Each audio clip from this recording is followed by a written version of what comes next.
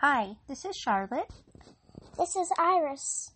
And we are a mom. And I'm 6. And she's my daughter. We're starting this podcast because we love listening to podcasts together. And Iris was interested in making one.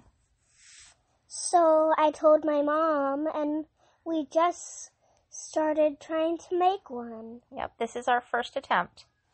But we wanted to tell you a little bit about ourselves. Iris is 6 years old, and she has long blue hair, which not a lot of 6-year-olds have. And she has 6 adult teeth, a little brother, 3 cats. She knows how to ride her bike without training wheels. And she's a wonderful artist and a wonderful author. My mom, whose name is Charlotte, she is an artist, and she is a really good painter.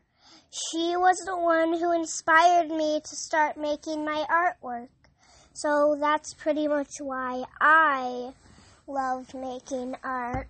That's the sweetest thing. Thank you. And she has red hair. She has blue sea eyes. And she's really nice. Thank you, baby. What do you think we should call our podcast? Iris and Mom, I think.